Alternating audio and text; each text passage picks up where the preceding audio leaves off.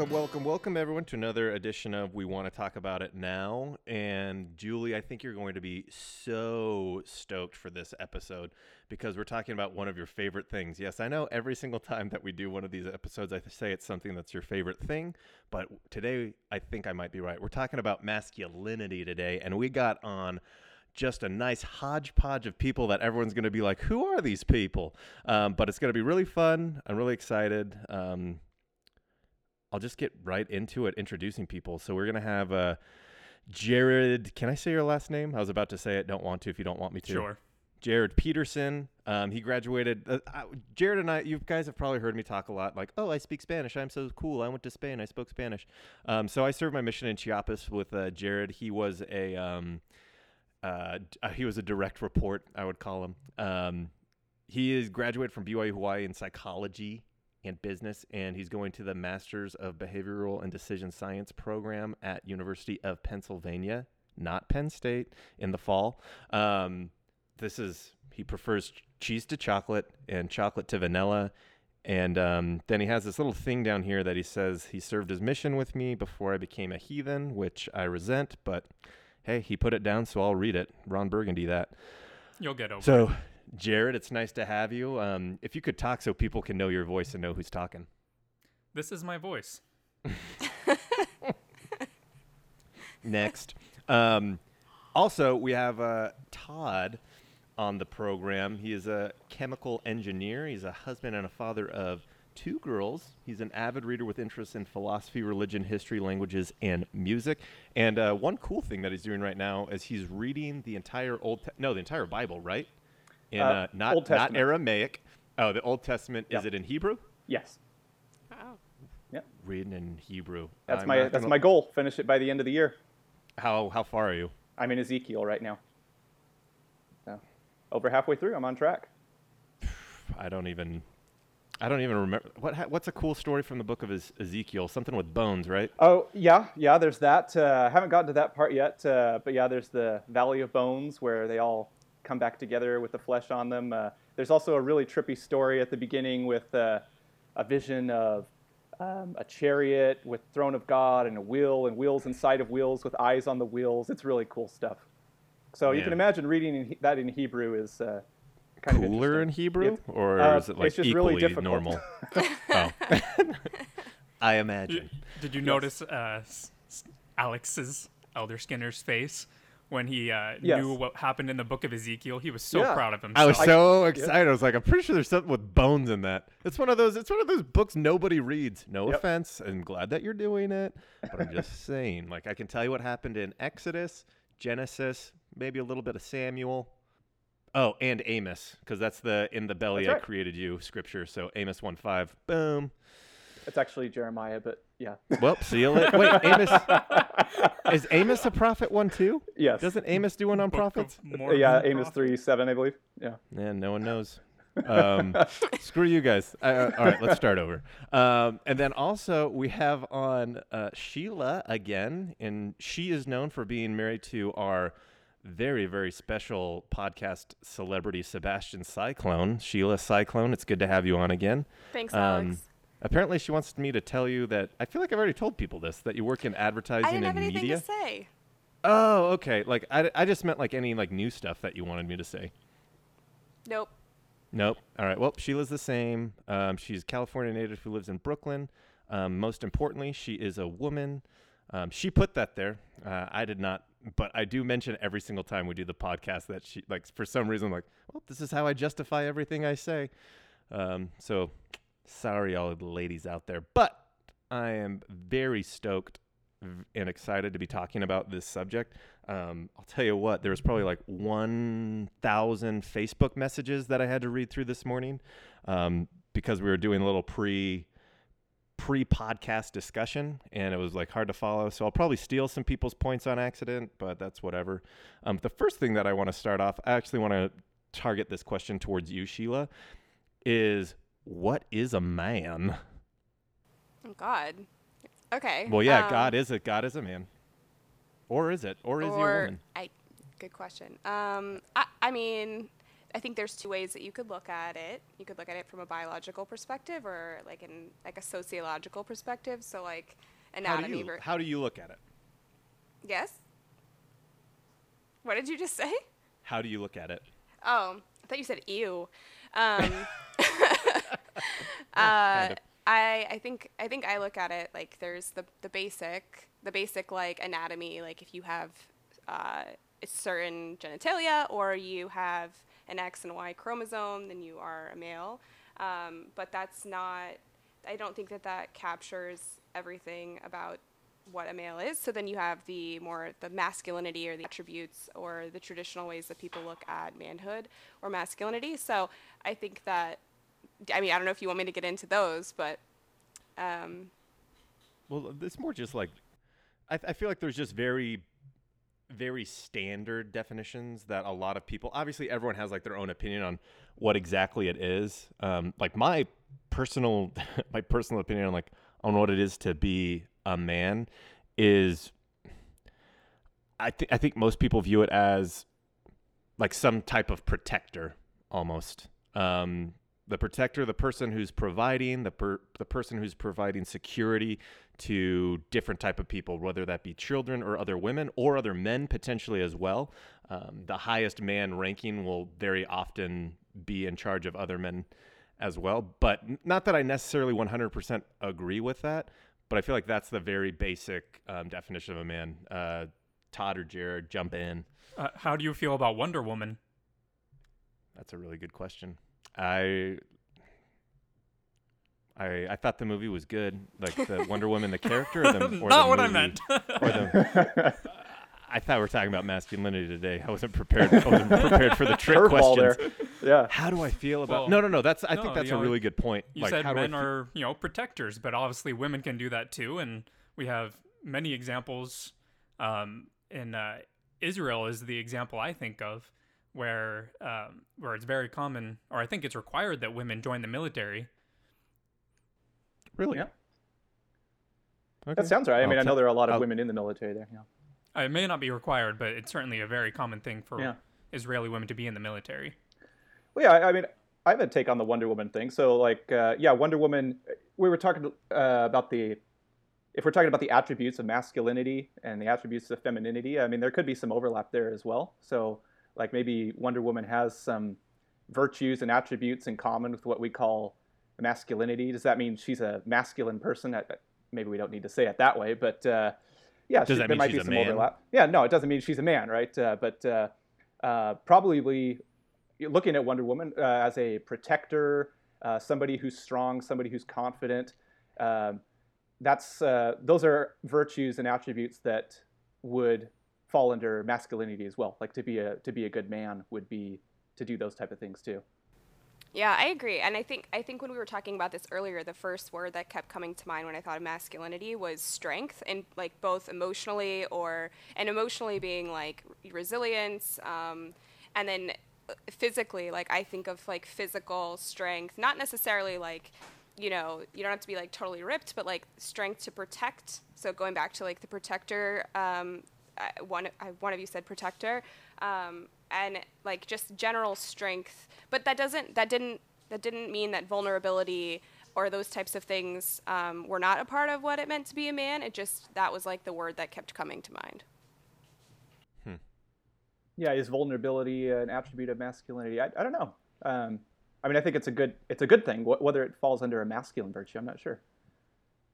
Yeah, I would say, man, I feel like in society, it's not like vulnerability is not a masculine attribute. Like it's 100%. I think there's a lot of stuff that we're going to talk about that has to do with this, where it's like, we were talking about this earlier, where it's men, it's kind of almost like frowned upon to cry, and it's like kind of uncomfortable when a man cries, especially in like a large group. Maybe like if you're like it's just like a one-on-one type situation, whereas if it's with a woman, there's generally a lot of comforting going on. But like when it's a man that is crying, it's kind of just like, well, okay, toughen up. The fact that we have terms like that, man up, toughen up. I can't think of the third one to complete the trio, but well, it goes the opposite direction too, right? When you're trying to insult a man. The common You're a one wuss. when I was a kid was that's gay. Everything that you didn't like was gay. And if somebody did something that was not masculine enough, they were gay. And there were also more offensive terms as well. But I mean, that was offensive enough as it is. But there's always this element of trying to demean a man by taking away his masculinity. And gay was one of those terms that did that. Whether it did it successfully, I don't know. But What is that? I can't think of that word right now. When like you demean a man. What's that word? Anyone? Emasculate. Yeah. Emasculate. There we go. yeah, masculinity. It's very interesting that we have like all of these different ways to like what does emasculate even mean? Like emasculate just means to take away one's masculinity, right? Does that seem correct? Okay. Is there a female equivalent of that? Like to Effeminate? Is that a word? I've thought about like that. It the doesn't word. seem like Sounds it. cool. But, yeah, I I don't know can't what. think of one. So Yeah. this kind of goes back to what we were talking about on the chat, that for women, or for females, womanhood is something that's just biological. It's something that's kind of you just have. But for men, it's earned. It's not something that comes naturally. You have to kind of go through a process. You have to be a certain way in order to be considered a man. And that'd be like the social definition that Sheila was talking about, right? Yes. As opposed to the like- biological. Well, because that's like there's this transition of boyhood to manhood where like there's these steps that you have to take. Whereas if you're making the transition from girlhood to womanhood, it's more of like nature is acting on you. Am I way off when I say that? Does that make sense? Like literally, this is gonna sound terrible. What makes you a woman is you can have babies now, right? Like I don't agree with that, but isn't that sort of how we like view How we womanhood? perceive Like, it? okay, congratulations. Kind of. In traditional cultures, menarche, which is a strange word, but it means a woman's first period. Menarche is usually the time that a girl becomes a woman, and it's this event. Whereas for men, it's like, yeah, you start hitting puberty, but you're still not a man yet. You have to go through some kind of trial, some kind of rite of passage before you're considered a man. You have to go fight wolves in like really, really cold tie-up mountains, as I learned in the 300. In 300, yeah. There you go. You all had to do that, right? I did it. Yeah. Oh, yeah, totally. I got my Eagle Scout. I did not. My parents sent me to Boy Scout camp. That was that was my trial. And that is a trial in and of itself to make you into a man. Oh, I hated Boy Scout camp. Because I also feel like there is way more, man, it's crazy. Like sometimes this is just going to sound like me complaining as a man, like as a heterosexual middle-class male, I understand how much easier life is for me. And I've seen those benefits throughout my life and whatnot. But I really feel like there is a ton of pressure that is put onto men. There's obviously pressure on women, but a lot of that more has to do with like, how can you serve the man? And then with the man, it's how can you provide for the woman? Like, there's still a ton of, like, for example, you have to make money as a man. Like, it's expected that you have a job, a good enough job that you can provide for however many kids you have, a wife or whatnot. You have to be, like Sheila said, physically dominating potentially in order to protect those people. And I don't think people realize how much pressure that actually is on a person. And so the fact that a lot of men kind of in return ask for maybe that a woman act a little more feminine or be beautiful, like it's almost kind of equal in a sense.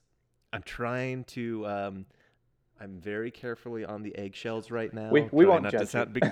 because I don't 100% agree with what I'm saying, but like I kind of feel like just because men have had control throughout all of human history doesn't necessarily mean that there was never any pressure on us. Yeah, there Well, I aren't think- challenges. Yeah. Well, and I think like women feel the need, they like felt that need to be protected because they needed to be protected. So I feel like so if your argument is like, okay, well, we're going to protect you, but we are asking for something in return, like something about that. And I know that's not necessarily what you totally think, but it's like women are attracted to men that are strong because they needed to be protected regardless of what they should be like whatever the give and take is there. Like I feel like that's why women are drawn to that. They might not need to be protected so much anymore, but that's like kind of. Because as a short little 5'8" white guy, it's difficult. I'm not 6'2" with the 3% body fat to perfectly defend every single person. And you can definitely tell there's people who are just like, nah, not interested. Not that like I'm unhappy with where I am in my life or anything like that, but there's totally like, if I've been discriminated against in my life, it would be for this type of thing where it's just like, sorry, you're not 5'10", which is my minimum. You know what I mean? Like, Yeah. Well, it's it's just very much guy it's syndrome. very much a real thing. Oh, Whoa, yeah. easy there, Jared. I don't have short man syndrome. I'm not mad about it. I'm okay with it. You sound a little mad. Okay. All right. Well, I'm muting you.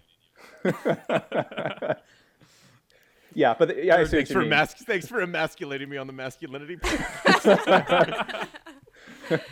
This is part of the problem. Come on, men. We have to support and help each other. I think I know. there's actually something that's going on like that, isn't there? Like, you know how like women have been saying like, hey, we need to support each other. Like for some reason, men are coming together to help support each other. Whatever. Hey, I don't that's care. good. Men Yeah. can support each other. Yeah. It's some men support groups. We can support each other for like real problems, not like, oh, I'm so Height. Yeah, exactly. Oh, it's the 5'8" Very guys. short.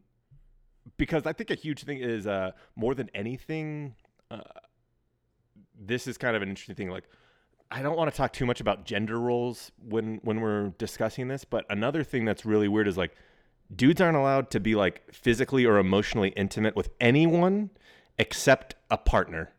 One partner. They can't be physically and emotionally intimate with other women because that's cheating. So like it's very monogamous now, even though potentially in the past it was more polyamorous. Is that the right word? I don't know. And then with women, it's like they can find support wherever they want.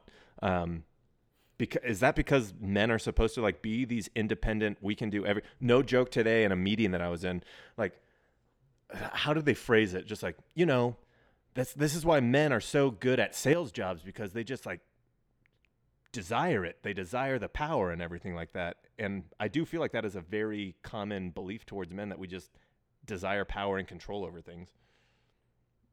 Do men desire power and control? Yes. I don't. I personally don't. Like, I don't, I let my wife do whatever she wants, because obviously, like, within reason. I'm not like, all right, cool, so now you're a serial killer? All right, I totally support that. We may not desire power just as in like we want to dominate, but we certainly have this desire to be the top of the food chain, the top of the hierarchy. I think that's very common that people, especially men, seek leadership positions, and women do too, but not at the same rate and not in the same intensity that men tend to. Is that like my question or my retort to that would be like, is that more of a societal built-in factor, or is that natural? It's probably both, honestly. I think it is both. So one way I was thinking of it as like a more general idea is that I think there's a virtue of masculinity, of a drive to excellence, to achieve things.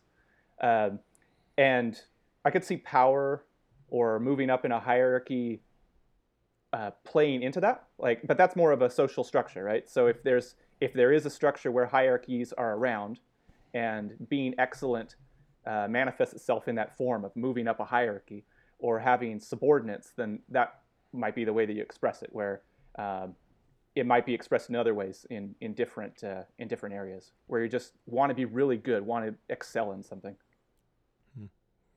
What's also kind of crazy, though, is like masculinity is 100% different depending on the region that you're from.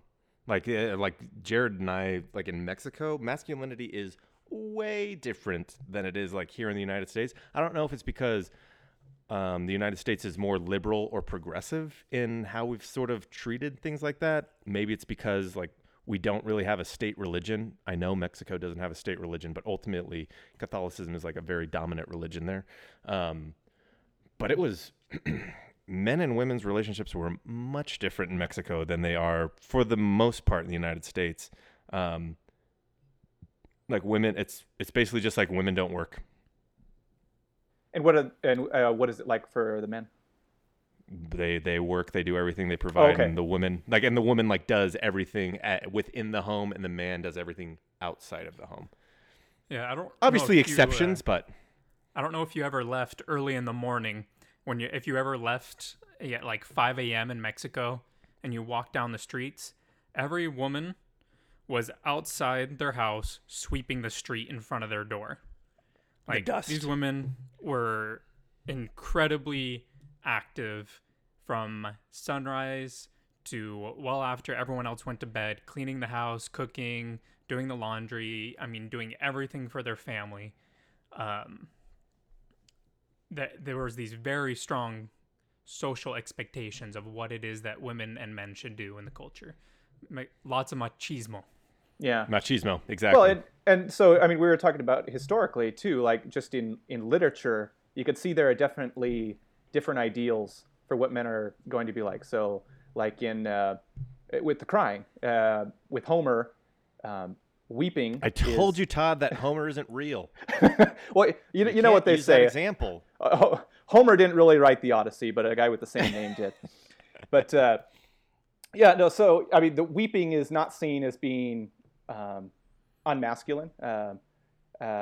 Odysseus, Achilles would weep, and that was seen as a masculine virtue. And in the Bible, we see lots of examples of that as well. But there's kind of there's mitigation as well, like David wept for his son Absalom. I could talk about this because I'm reading the Bible. So David wept for his son Absalom uncontrollably for many days, but then also one of his servants came in eventually and said, "Hey, you need to get over it and rule your kingdom." So it wasn't just like you could be totally lose it. But I do think, yeah, you're right that that example today in American society, yeah, weeping's probably not something that goes over too well. So yeah, but why is that? Like, that's my question. Like, what? Like, that's it's kind of unfair. Yeah, there does seem to be a situational aspect to it, where, I mean, I'm not in the military, and I don't really know many people that are in the military, but it seems like, at least in the movies I've seen, that military men, once they're actually in battle and once they've experienced these things together, there is kind of this emotional connection that doesn't exist before that. So I wonder if it has more to do with how individual we are, just in general, but in certain situations where we're thrust into battle or whatever it is, where you have to come together to do these things, whether men can be a lot more open and cry into each other's arms and stuff like that. I mean, I guess I don't know. I don't see like men crying with each other ever. So I don't know like what those dynamics are. I feel like women are fairly comfortable crying in front of other women, but there has to be some sort of connection, or I don't know. Actually, I take that back. I've seen a lot of girls crying in bars in public. So yeah, like with people they don't even know. Yeah. Yeah. Like lots of girls make friends in the bathroom of bars because girls are just, I feel like, more like it's easier to like become quick friends. I don't know. Yeah, and I'm remembering I read it might have been a Huffington Post. There was something about like women helping women. You remember that, Jared? It was just like all these real life examples of random women meeting helping each other in different situations who they didn't even know, and like made an instant connection. Yeah. Yeah. I use the bar example because I just feel like, I mean, obviously everyone's drinking when you're in that example, so things are a little bit different. But much easier to cry when you're drinking. It is much easier to cry when you're drinking. Emotions run crazy. Yeah. There seems to be more solidarity among women. Yeah. There's a lot of competition among women, but I think that like it's easier to be vulnerable among women than it might be for men to be vulnerable among men. Like I think women are more likely to want to comfort others, I think, than maybe men are. Men aren't necessarily sure how they can comfort others. Like it's not maybe a skill or something that they learn to do from childhood. Oh, absolutely. But girls I've are got like stories. Yeah. Yeah. I bet. You know, are there pros to it? Like as you were talking, Sheila, and I was not paying attention. Just kidding, I was. But as like you were describing that, like, are there pros to men being able to do this? Like, do we feel like if we make it more actually, how do we even get to there? Where it's just like it's gonna take. I say this word every single podcast. Like, based on evolution, it's not just gonna happen like right away. It's one of those things that we're just gonna have to evolve and allow nature to take its course, I guess. But how do we start making that okay? And then two, is it actually going to benefit society for men to be more emotional and like emotionally supportive with one another? We've been doing pretty well so far, but I'm always open to things getting better. So, question: do you think that men want to be more emotionally supportive of other men, or do you think that do you think that the discomfort around that is social, or what do you? Because it's not just you. Like, you're not the one that only has to be vulnerable. The person that's receiving it and comforting you also has to show vulnerability. So it's kind of like two different. Depends on the person. It depends on the dude, because there's going to be, I'll have to bleep myself, but like there's going to be the dudes who are just like, oh, that dude's a, and there's going to be then there's going to be the people that are like, I care about humans and I want to make sure that all humans, regardless of sex, gender, religion, ethnicity, whatever it may be, are happy and in as good of a position as possible. But I would say it's kind of like the old guard argument for a lot of things. You have this old guard, which was like, well, when I was a kid, if it's crazy, like to think like when I was a kid, I went to war. So I see all these guys putting around. It was funny. My dad used that exact term on the Vietnam podcast. Plus, I mean, not describing people like this, but putting around like these guys putting on makeup. These guys, I don't know why I always go to a Southern accent whenever I'm doing something that's like super like discriminatory. And your dad's not Southern at all. I know, and my dad's not Southern. He's from Arizona. And I think it's just because like you have all these people who they're going to raise their sons like that too. And their sons are going to be like that, and it just perpetuates itself. I think ideally it would be great if we could all emotionally support each other. I don't know how far that goes, but I'm always for humans helping humans where we can. I'll say for my part, in answer to the question, for me personally, I would like it, or I do like it. I have close friends who I'm able to be vulnerable with, and I think it's great. But yeah, I agree with Alex. I mean, I'm not going to do it with anyone. Because it is kind of scary, right? I mean, I do feel like I would be judged or belittled by certain people, so I would definitely have a guard up in those situations. Do you think I'd judge you, Todd? No, not at all. You can always emotionally open up to me. Wow, that's not just for Todd. That's for everybody listening right now. Everyone, thanks for listening to Kiss 97.4. I feel like because you're saying it so close to the microphone and so low that you made it creepy. A little bit. Yeah. Well, is there any time that Alex is not creepy? To illustrate the point, like, could you imagine if someone who's like super socially awkward is just like, "Hey, I'd like to emotionally support you." That sounds weird when you say emotionally support. It sounds like an emotional support animal. Will you come on planes with me? But I like honestly, I think, like Todd just said, he has people that are emotionally supportive of him. But there's just so much. Everyone just wants to be better than everybody else. So wherever they can differentiate from people, where it's like, "Hey, you're a huge wuss because you have you're a huge wuss because you have emotions. I'm better than you." Yeah, or that they'll compare themselves to you and their problems. Like, oh well, your life is really messed up. I definitely have it put together. I mean, if I felt like anyone were going to be thinking that way, I definitely wouldn't want to be vulnerable. Yeah, and actually, I'm probably more comfortable being vulnerable with women. Honestly, it's a little easier because I probably don't expect that they'll do that. Yeah, absolutely. Well, and women encourage vulnerability, I think, for the most absolutely. part. Yep. Like women in men, want, right? Yeah, in men, because women want to see that. I think that I can't speak for all women, but like I feel like because I know that men do not have as many opportunities to show that vulnerability, it's like you want to welcome it and encourage it and bring it out and create a safe space. So I can totally see why it would be a lot easier to talk to women about these things than men. There does seem to be a generational aspect to this as well. I think I fought in the war. Yeah. The younger generation seems to be a lot more open with their emotions.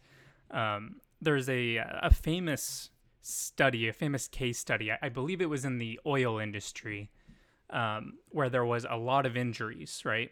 These guys working on these oil rigs and they're constantly getting hurt and all of this stuff. And they brought in some experts and they're like, okay, help us figure out how to limit how many injuries are actually happening. And what the experts found was that these men would find something was wrong, but they were afraid to mention it.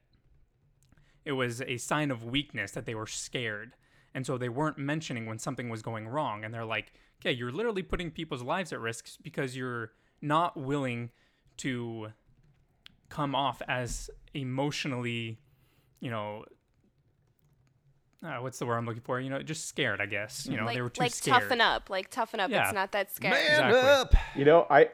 I work in the chemicals industry, and I could totally understand that. And it's very frustrating too, because people want to act tough, like, don't want to bring up safety issues, like, I don't feel safe doing this. And I remember one time I was in a situation where we were doing some procedure, and I didn't think it was safe, and I didn't feel good doing it, and I brought it up, and it wasn't even received well. It was very upsetting. But I can totally see that happening. It wasn't received well when you went and said like, hey, this is dangerous? No, it wasn't. I think there was a little bit of that, like, oh, toughen up. Yeah. Well, I even think about, like, this is maybe a weird example, but like every year, like, my husband's family, like, on New Year's Eve, like, just goes and blows things up. Like, fireworks, or there's just like a whole family ritual of like, hey, throw a hairspray bottle in the fire. Like, I don't know. But all of the women in the family are And that's why he has a criminal record. with bombs. Inside baseball. But it's a little inside baseball. But I think about like how all the women are always inside, and we're always so angry, and we're like you can't do this, someone's gonna get hurt, blah blah blah. And if like one of those men were to be like, no, this is not a good idea, I feel like they'd be totally ostracized from the rest of the men, because it's like but it's a totally dangerous thing, and I'm still Is everything angry about just a it. dick That's how we measuring bond. contest? What? Yeah. Is everything just a dick measuring contest? It's ultimately who can do the most dangerous, most stupid things. That's no. You actually want to know? I'm going to walk that back. I don't want to say stupid, because I feel like that's very. I would say like do the most dangerous things though, because Like the most ballsy thing. the most, Yeah. because it's heroic. It's brave.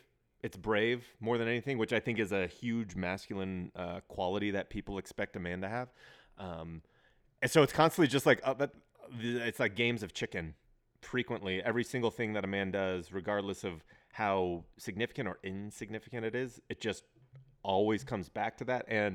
But at the same time, I have a question: like, how far do you like let it go? Like, how much of quote unquote manliness or lack of manliness are we going to allow people to have? Because if I see a dude who like doesn't have a job and isn't really a great stay-at-home dad and is just mooching off of his wife, but ultimately, actually, you want to know what? That's just because he's a terrible person. It has nothing to do with him being a man. Like, it's just because he's a POS. Ultimately, he's just like a leech type of person. If a woman did that, I'd think the exact same thing. But how far do you go? Like, how far is it just like, all right, yep. Like, okay, like men can, like, you can Michael Scott out of the building before all the women and children. Like, that's one of my favorite things. Like, why was I the first one out during the fire? Well, because people say women and children first. Well, one, we're not a sweatshop, so we don't employ children. Two, I let the women out. If I let the women out first, then, what is it? If I let the women out first, then I have a lawsuit on my hands. Like, but how far do you go? Like, am I going to be like judged if I bounce out of whatever dangerous situation? Before I agree. Yeah. You know No, what I I was saying, like, I woke up this morning a little bit less inclusive in my ideas, at least on the social aspect of masculinity. Because like yesterday, I was kind of thinking, like everyone's a man. Everyone who wants to be. And I think that's true to an extent. Like, I mean, if people are insecure about their masculinity, I want to say, hey, you know what? You are. Don't stop worrying about it. Stop worrying about whether or not you're a man, and just act like a man, right? So that's kind of moving from just saying, yes, the biological, you check that box, but now you got to fill this sociological role of masculinity. I think there are standards there. And I also agree, like you were saying, a lot of it just ties into what is being a good human being, right? There's definitely going to be overlap, but I think it's okay to think of it in terms of being a good man. We probably don't generally think of the roles that we have for ourselves and the narratives that we have at the high level, like sentient being or human. We usually go a little lower than that, like a member of some a nationality, religion, or a gender of being a man or a woman. Man, I just keep thinking, like, I was thinking about this on the train today, because it's expected of a man to die for his significant other, to die for his children, or whatever it may be. And I think when you start dealing with children, that's less of a gender role and more of an age role, right? Because, like, I think a woman would die for her kids just as much as a man would. And it's like, okay, a 3-year-old child has more of a life to live than I do as a 28-year-old person. But I think my wife and I, we would both have difficulty deciding, like, all right, who's going to die for the other one? Like, it wouldn't be like, it wouldn't simply come down to like, all right, because I'm the man, it looks like I'm going to die. Like, there's going to be some sort of like, well, obviously, like, depending on the situation, there's going to be some sort of back and forth. But like, if the question was posed of, if Thanos with his snap of his fingers was like, all right, it's one of you two, you guys have to decide which one it is type of situation. Thanos from the Infinity Wars movie, when he snaps his finger, he kills half of the universe. Like, I wonder how that would work out. I don't think because I'm a man, I'm the one who has to die. And I don't think because my wife loves me, she's the one that has to die either. Like, that's like a really tough decision to make, where I would want to die and she would want to die. It doesn't. And I think that situation kind of, I would like for that to change, where the idea is like, okay, the man always has to die in a given situation or sacrifice in a given situation, because it really should be mutual. Everybody wanting to do the most that they can to help everybody. Right? I don't know. Yeah. I think Thanks, Sheila. I think it's an interesting comment, because I never think about the man being the one that needs to die in that sort of situation. I know that men tend to be like the heroes, like they go make the heroic moves, but we're the ones who want to. Yeah, but and I also Wonder associate Woman. that with like with a they can actually do that. Like, who's gonna lift the car off the kid? Not me, but maybe a strong man. No, time out. No. Man, I'll tell you what. I'm editing a couple podcasts, and I say no a lot. Women can do it too. Like, you hear the stories of fight or flight, and the mom just goes and is like, "It's up," and like the superhuman crazy beast thing. mode. Yeah, I don't think it's required that it's like, here's a mother idea. How about you both lift the car? It's gonna be a little bit easier. You know what I mean? Like, I don't think it's just like the. Like, I honestly don't think if a car's on top of a child, it's just gonna be the dad lifting and the mom's like, man, I gotta Instagram this. Let me get a picture of this. What about my husband is so heroic. What about the Titanic situation though, where it's like you have a certain number of people? That's stupid. The Titanic situation is stupid because they both could have fit on the fucking piece of wood. but like women and children first. Is that what you mean, or you mean like literally the? Are you asking Todd or me?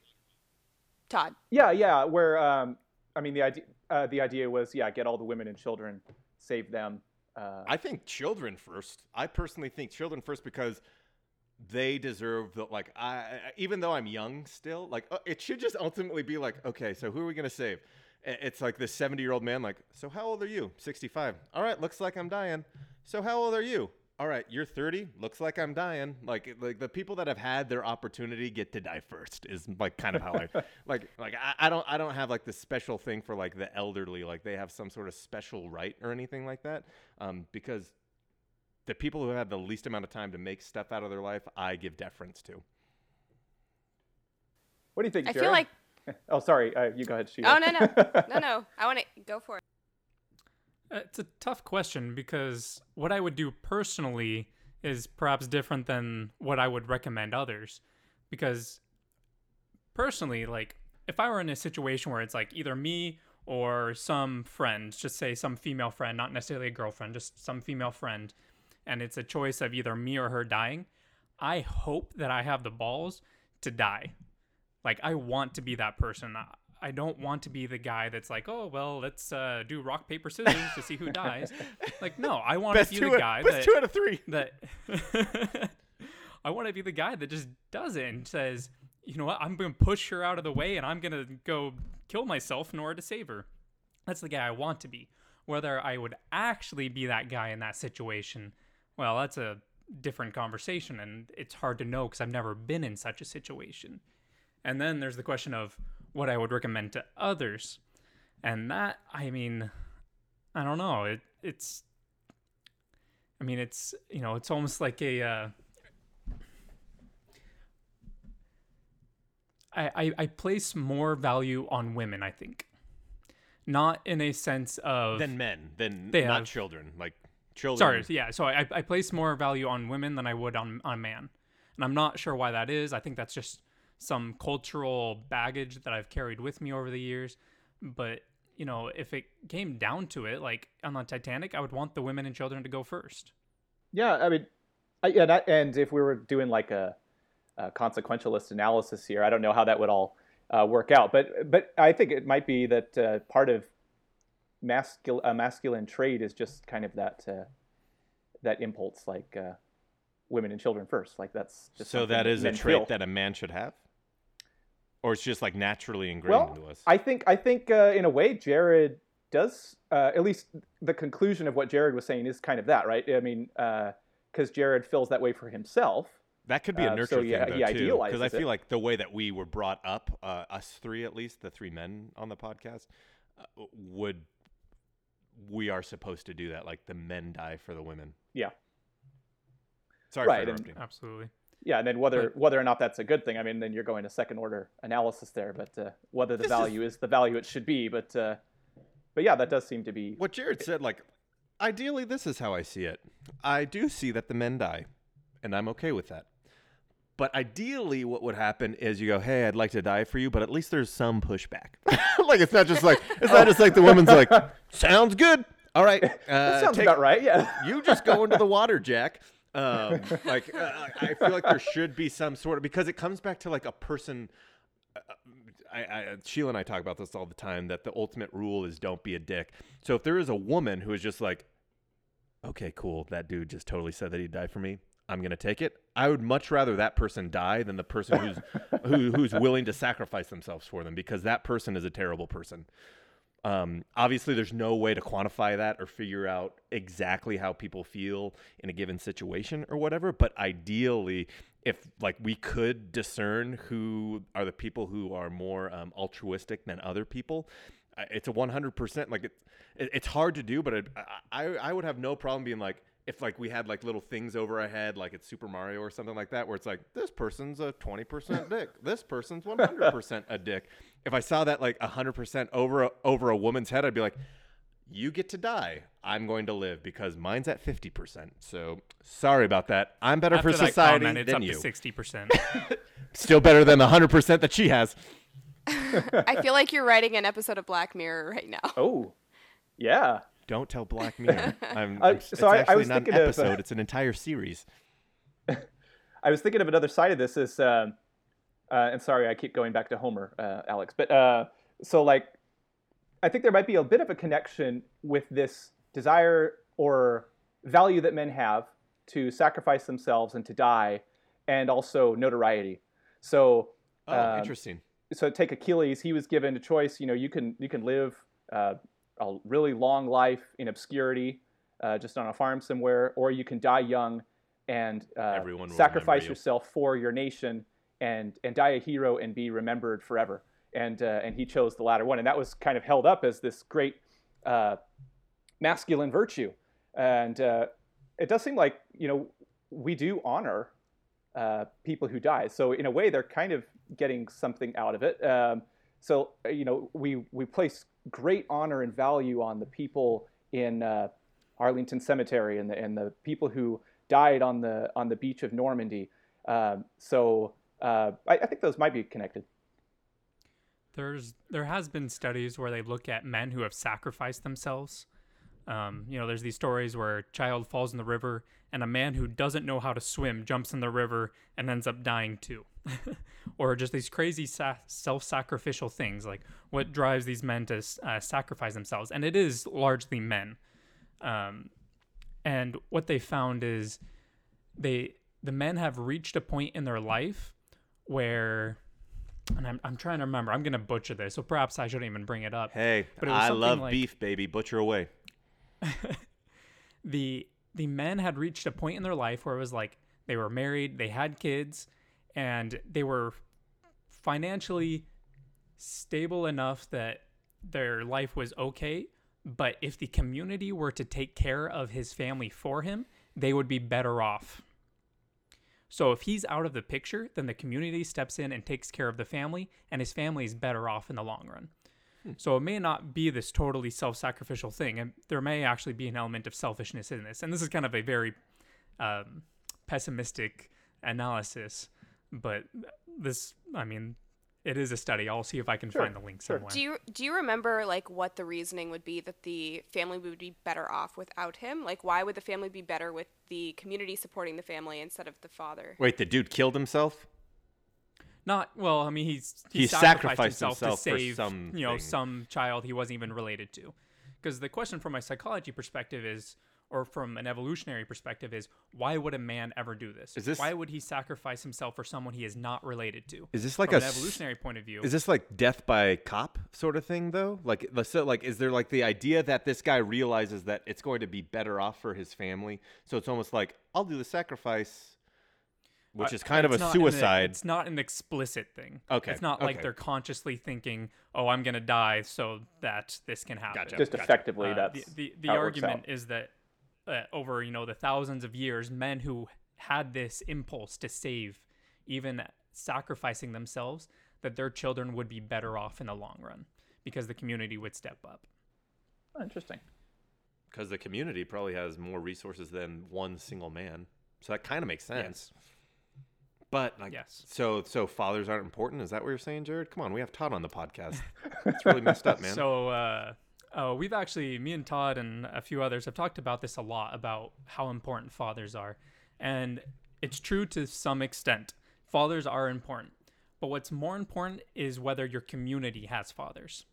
So if you're in a community where every family has a father and then your parents get divorced, you'll probably be fine as if your parents stayed together. But if you're in a community where 75% of the houses are single mothers and your parents get divorced, like that really screws you up. What about but are single fathers better than single mothers? Like, I don't know if that's taken into consideration. Yeah, I don't know. Okay, because like my retort to that would just be like, I bet you mothers are important as well. Like, so if you have a ton of single fathers in a society, that's not going to be great for the divorcee or the divorced child or whatever. Like, it definitely is.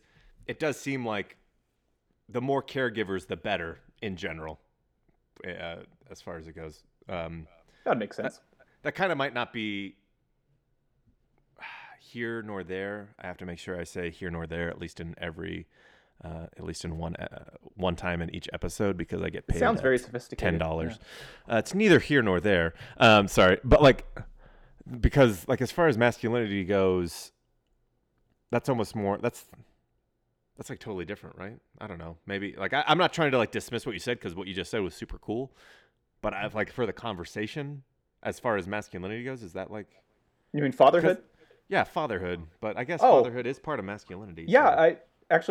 I was going to bring that up. So, like, is being a father a requirement, value or an attribute of masculinity that's needed? So, I was thinking about this because Sheila brought up something earlier. Like, say a man doesn't become a literal father. Is that some type of deficit in the tally of his masculinity?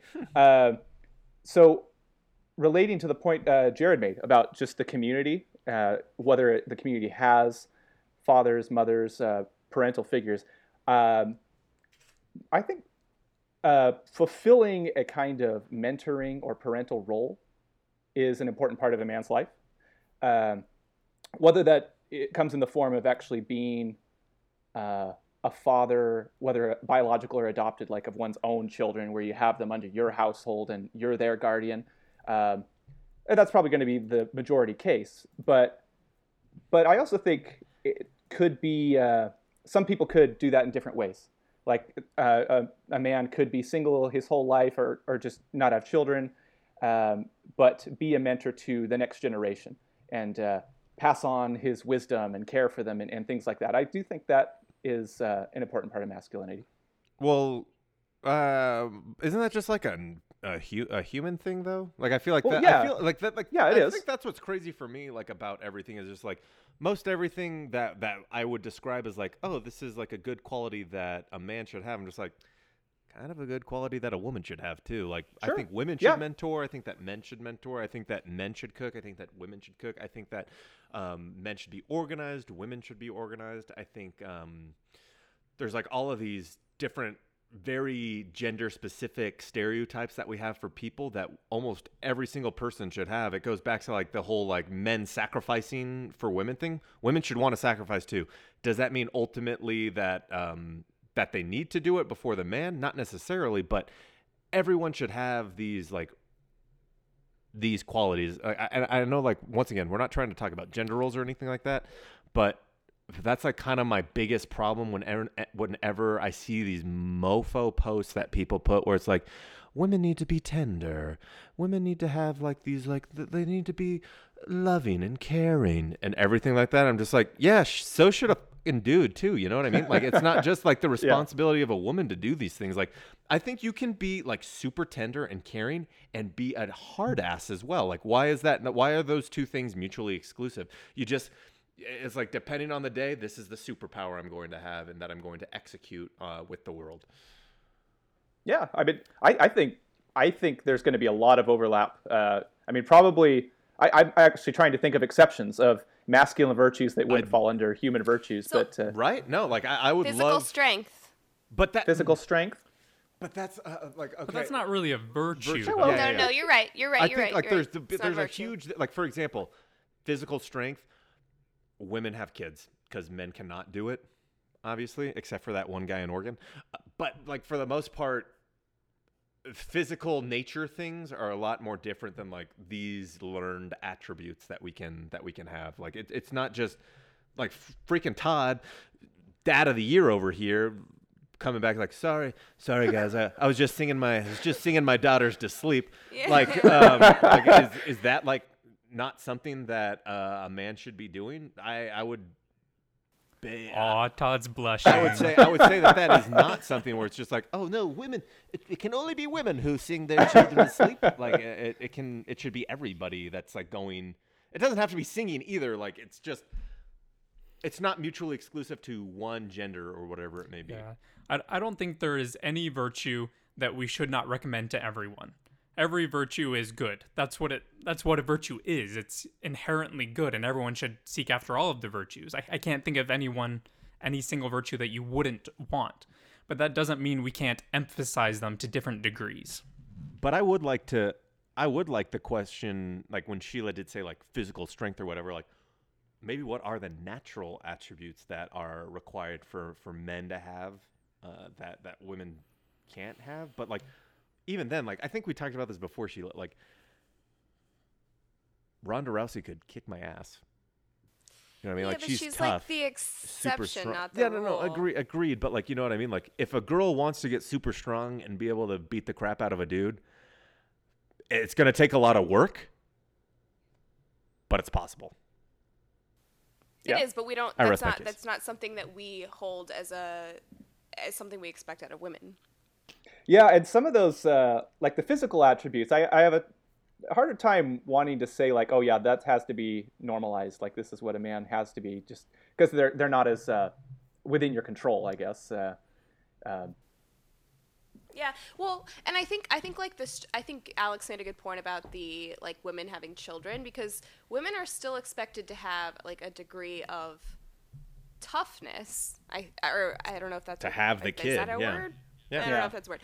But like, or not even just having kids, but like, there is an expectation that women will, not be totally frail. Like, I mean, Right. I don't know. I guess I guess it depends how you think about it. But I mean, like physical strength, I feel like if you were to think about like physical attributes throughout history of like all of the manly, quote unquote, manly men, like from like Roman statues. I mean, there's obviously history before that, but it's always like, physical male strength. It's pretty unique, I feel like, versus like female statues that are like soft-bodied, voluptuous, like Sure. I don't know. There seems to be Men a pretty naturally have distinct more difference. muscle mass, I guess. Is that a Yeah, they thing? do. I don't know if Yeah. that's true, but They do.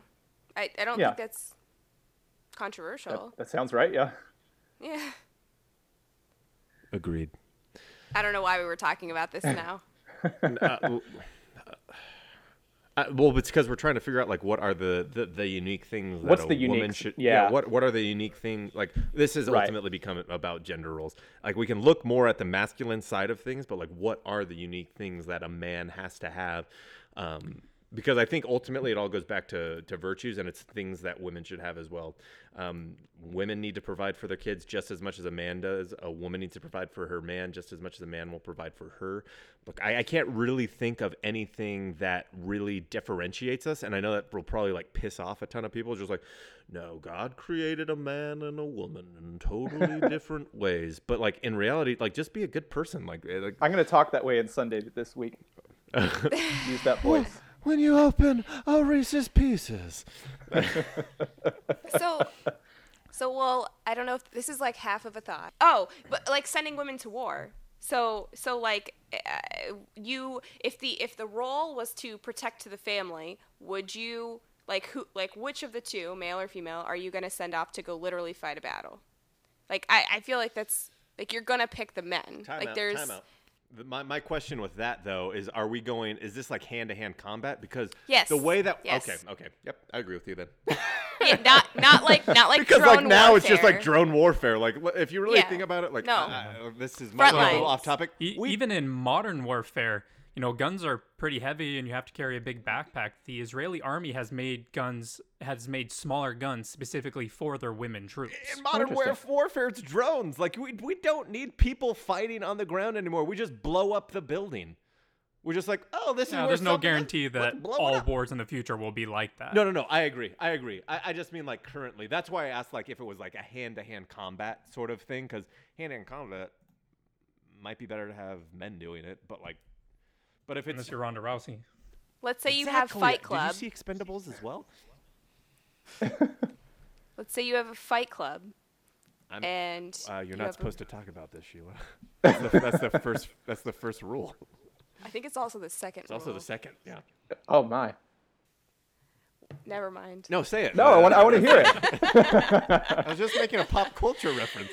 I was just making a joke. Like, you obviously wouldn't have Fight Club where you'd put, like, if you have to send the mom or the dad into the Fight Club, you're going to send the dad. We're gonna kill your kids. Well, so let me ask this. So if there's like a set of virtues and most of them can apply to both, I mean, do you think that a lot of men think of it in terms, even though they're universal, like to humanity, do you think a lot of men still think of them in terms of masculinity? Like, oh, okay, I want to be a good man, so I need to do these things, even though they could apply to both. Is that a problem? Ooh, no. This kind of goes to like the toxic masculinity thing. Like, what is bad? What could affect like other people? Segue. Sure. Nice segue. Nice, yes. That's a really good question. Are there things like, I don't know. I'm just like so much of a person where like whatever makes the world a better place, that is what we need to do. And I know that's hard for each person to decide, but if a man like show this, okay.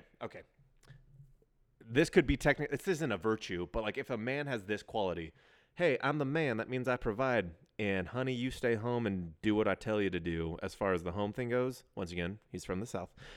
I think that is a problem. That's when it like becomes toxic masculinity, where it's like, I have this control over you because I am the man. I don't want to get too.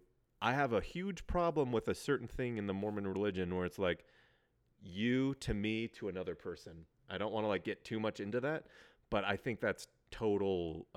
It's total BS. I think men and women are equal in the sense that they have equal ability to communicate and do things in their lives, and it shouldn't be up to the man to be like, hey, I get to kind of decide. Like if it's a split between us, ultimately I have the 51% shares, you have the 49% shares, so we're going my way. No, yeah, I agree with that. Yeah.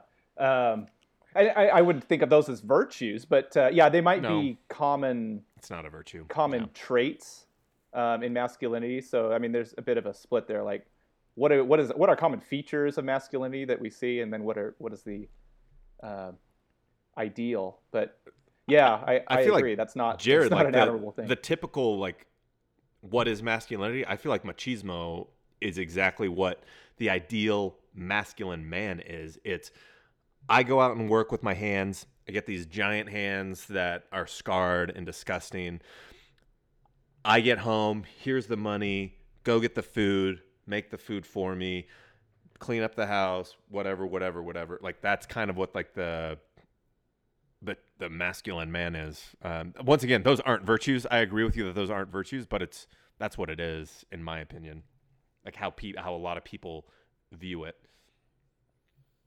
Yeah, how what we think of is what makes So I had this lesson in church actually where it was about. I think it was basically about masculinity, but it was Eldos Carver. He was asking, okay, so what does it mean to be a real man?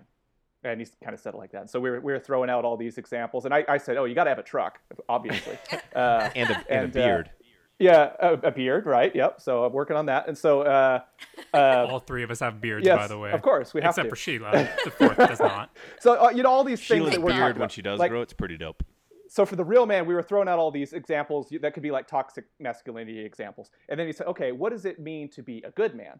And then the whole list of things that we were throwing out was completely different. Completely different, yeah. Yeah. So Seriously. being a real man wasn't, it was kind of like, not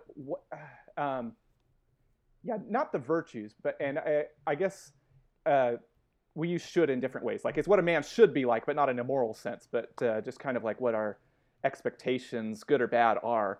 But then what a good man is like, okay, what in the moral sense, what do we want to be as men? And I agree. Yeah, I mean, it's kind of general to humanity as well. But it was interesting seeing how different those were. Like the machismo. Yeah, I don't think. Maybe some people think that is a good thing. I certainly don't. But well, I would love to like if we could like continue going down this lonely road of broken dreams.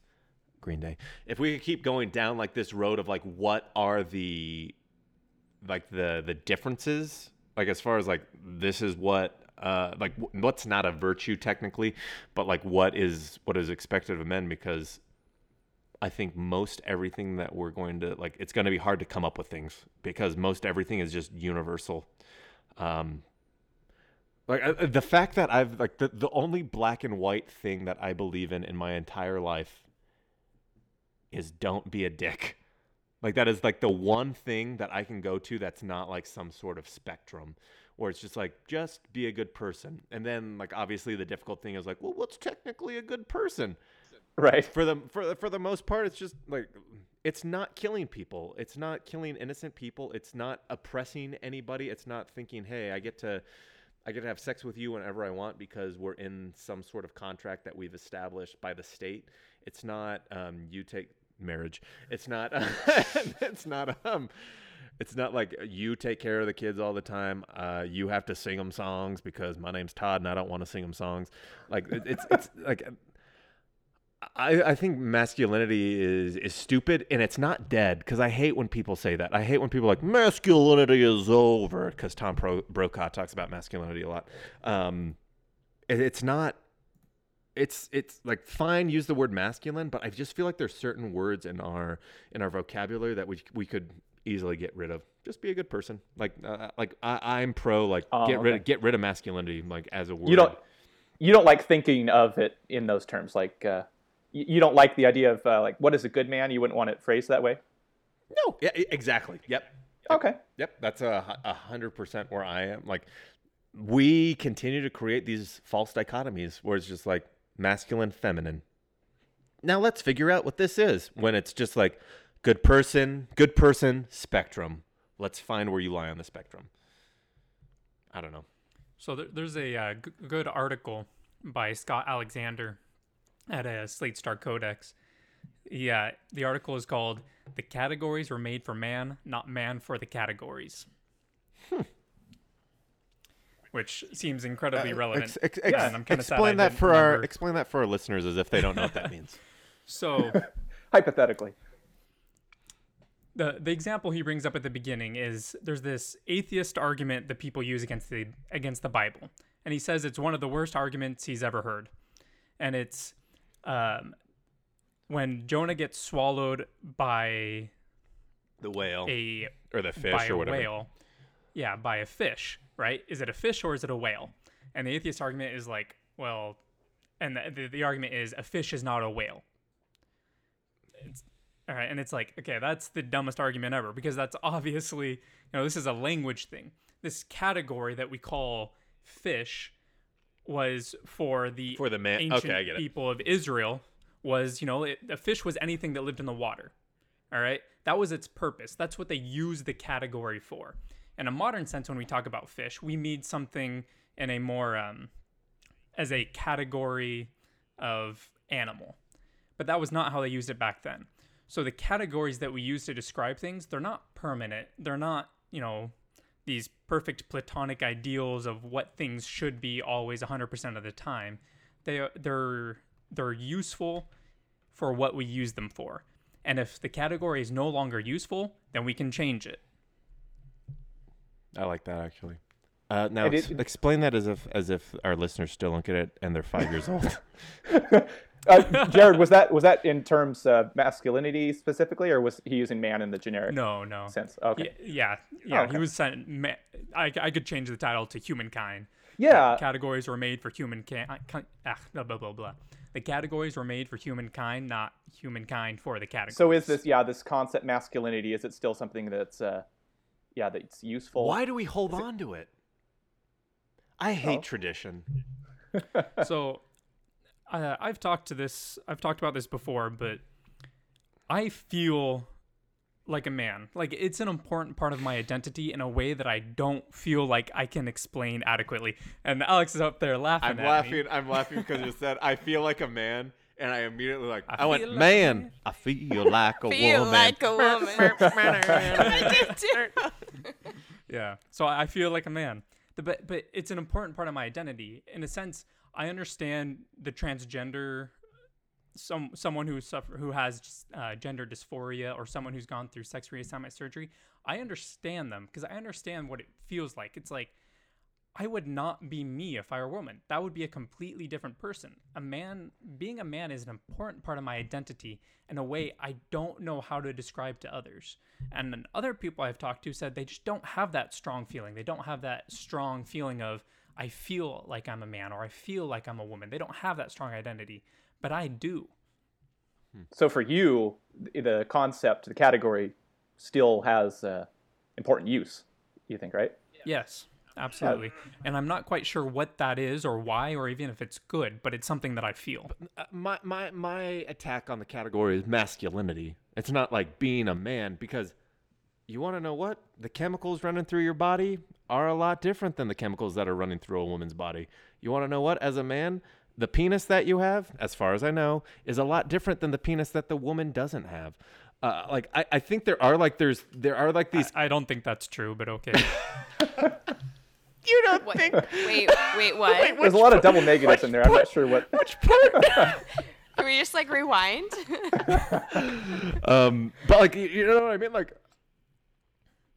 I agree. Like, there are definitely I have a really difficult time with the transgender question because I think all the testosterone that is going and coursing through my body does make me different than the estrogen that is pumping through my wife's body, but that's more chemical than it is virtue, if that makes sense. So I get what you're saying. Okay. I totally get what you're saying. Like, yes, I do identify as a man, and yes, I do think that is part of my personality and part of who I am. But I would also say, like, the whole, like, masculine, like, that doesn't mean that we can't all be. I don't think we disagree on this, but like, I don't think that means that. I don't think you do, actually. I don't think Sounds that like that means that we can't be like good people or whatever it may be. Like, is what I've been thinking of. Well, You know what does that make sense? I mean, what is identity? Identity is this really hard to define word, and there's whole, it's a I don't want to get too into it because it's way beyond me and it's not something I've studied in depth. But, you know, when you say, I have not been myself today, what do you mean? You mean, I did not live up to my own moral standards. I think identity is essentially moral. I think identity is really about who we think we should be. I don't think it's about who we are, but about who we think we should be. And so when someone says they feel like a man or they feel like a woman and they want to sing about it or whatever, you know, I think there's this implicit moral sense to it that may not be appreciated and may not even be necessary, but I think it's there.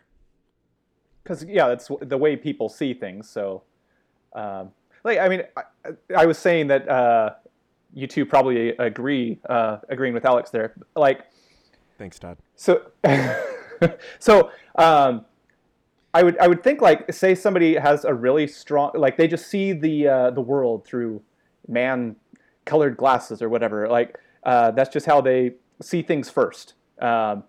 Then it might make sense to use that category and take all these human virtues and ideals and just express them in that term, in those terms, as masculine virtues. You don't have to do that if it doesn't work for somebody else. Like maybe somebody else doesn't really care that much about it, like just thinks of themselves at the level of humanity. It's just like, oh, okay, I'm a person. I want to be the best kind of person I could be. Well, it's probably not going to be that useful to express them in terms of masculine virtues. So this is what you do to be a good man. Yeah. Well, and I think a lot of the conversation about like what is a man or how, like, why does someone feel like a man or whatever, I feel like it does tie back to how women perceive manliness or masculinity and the role that women play in defining masculinity. And I think about, like, this is really petty, but, like, I think about, you know, I have a lot of friends that are single in the city, and, like, and I have a lot of guys, like, and I know guys that are single and they're dating and they're using these, like, apps, and the apps, like, it's not uncommon for a girl to say, like, don't even swipe right or left. I don't know what the direction is, but, like, don't pick swipe me. right. Don't swipe right unless you're, like, at least 6 feet tall. And that, to me, is, like, so mind-blowing. So, like, and that's, like, something that's apparently, like, people can tell us if I'm wrong, but, like, apparently pretty pervasive. Like, not only, like, are you saying that you want... I can understand wanting someone who's taller than you, personally, but, like, someone who's 6 feet tall? Like, so then women are, like, perpetuating this expectation that men need to be big and strong or whatever that expectation is, and that's not fair to men. Like, is that how women are defining masculinity? I know this is a subset of people that are on an app, but like, well, but time out there. I love that, like, in all of that, you're like, I mean, I understand needing someone who's taller than you. Why do you need someone who's taller than you? Because of my own insecurity. I want to be smaller than like Aaron. I'm sorry, Sebastian Cyclone. I want to be I want to be small. Like, I want to be a smaller person than him. So if I was 5'2", he just need to be 5'3". Like, you know what I mean? Like, whatever that is, I understand wanting to be small because your insecurity. But, like, what's the insecurity? Like, I need to be protected, or like what is it? Women are expected to be dainty and small. Like, they're Gotcha. expected to not take up a lot of space. They're expected to be, you know, thin or what. Like, all if you want to be feminine. 5'2", Sebastian Cyclone would have to be at least like 5'6", so that you could wear heels.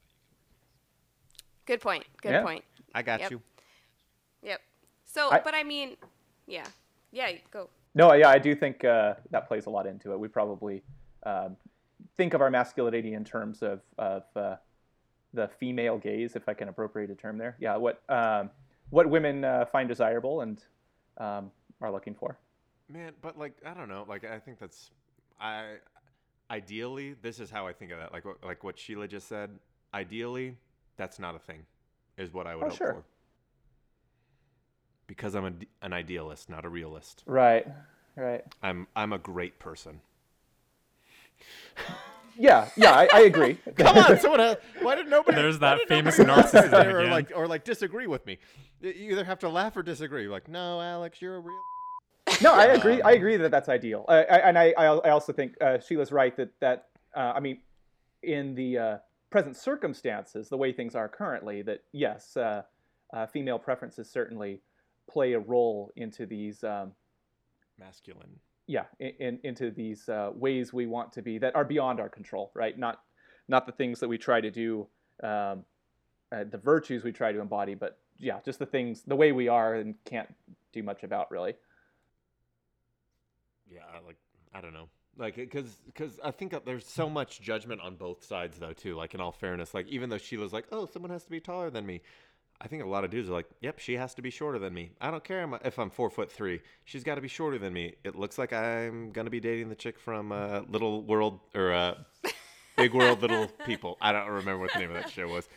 Didn't land the joke. I apologize. Well, because that's an insecurity in men too, right? Like, men want to feel bigger and stronger than the women that they're with.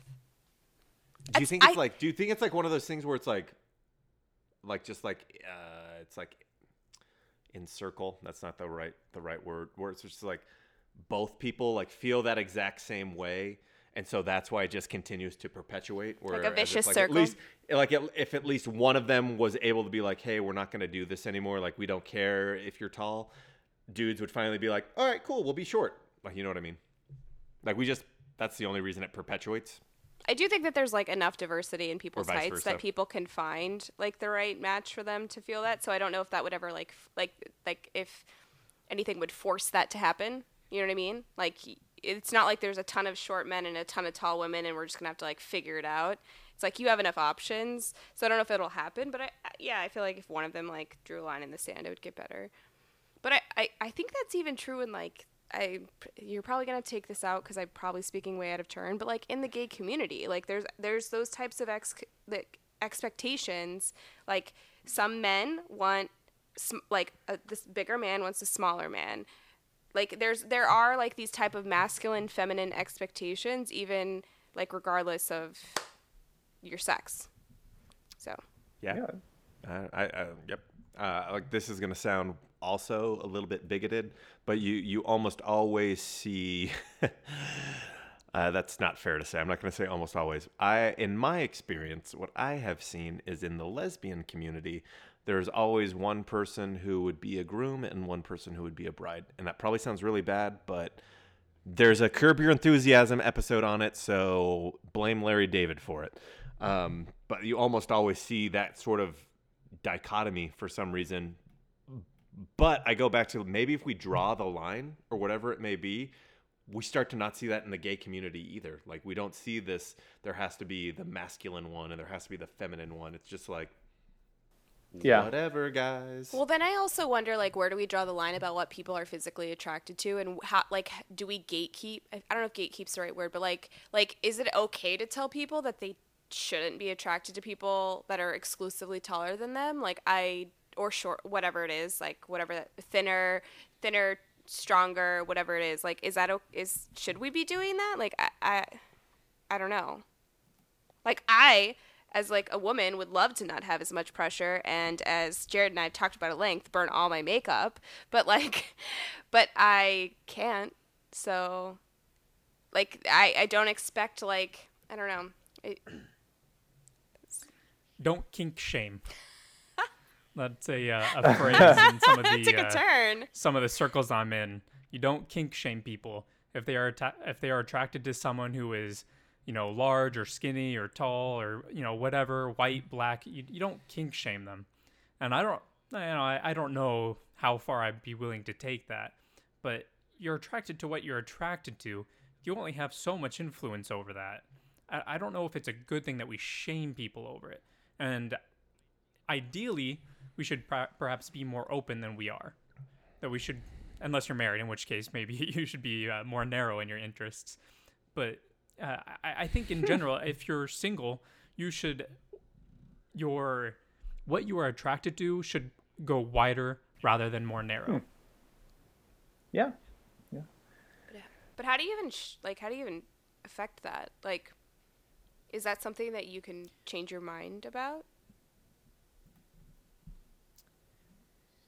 So,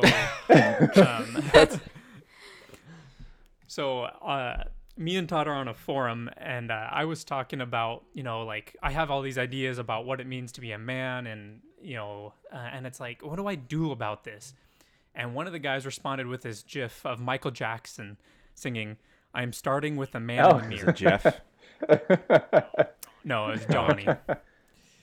I'm starting with the man in the mirror. So it's like, Start with yourself. Rather than focus on these, this wide societal change, like, maybe push for it if you're good friends with some feminists who have lots of influence when it comes to gender. Maybe you can push some, push some ideas there. But, honestly, just, start with who you are, and then, maybe it'll influence others. Yeah. Yeah. I wonder if advice. part of, so, I mean, we're talking about the way women influence men's perception of themselves. So part of that probably just needs to be, we need to separate our own image of ourselves from attraction a little bit, and mirror image. Women could do that too as well, right? So like say you don't have the attributes that are generally found to be attractive. Well, you could still understand yourself as have a good image of yourself. I'll say as a man, even though Alex is trying to get rid of that idea. No. Okay, I'm trying to get rid masculinity or of whatever. masculinity. Okay, but still have confidence in yourself. No, I am a man. I feel good about myself.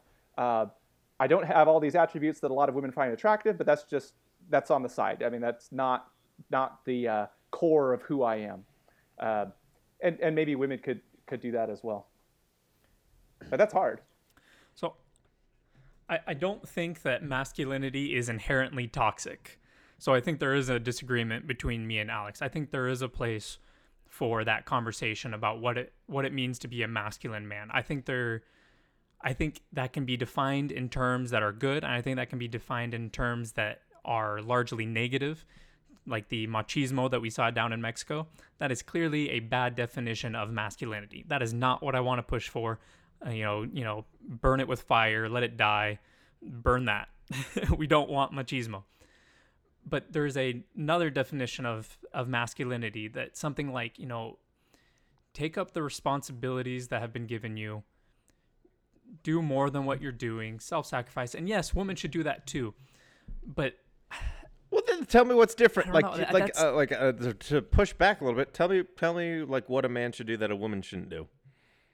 I don't think you really need to ask that question. Like I said, like from a man's perspective, yeah, right? Well, you're just worrying about what you're doing.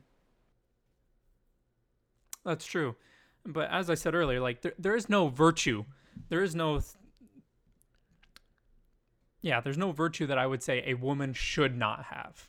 And there's no virtue I would say a man should not have. But that doesn't mean we need to emphasize them in the same degree. Well,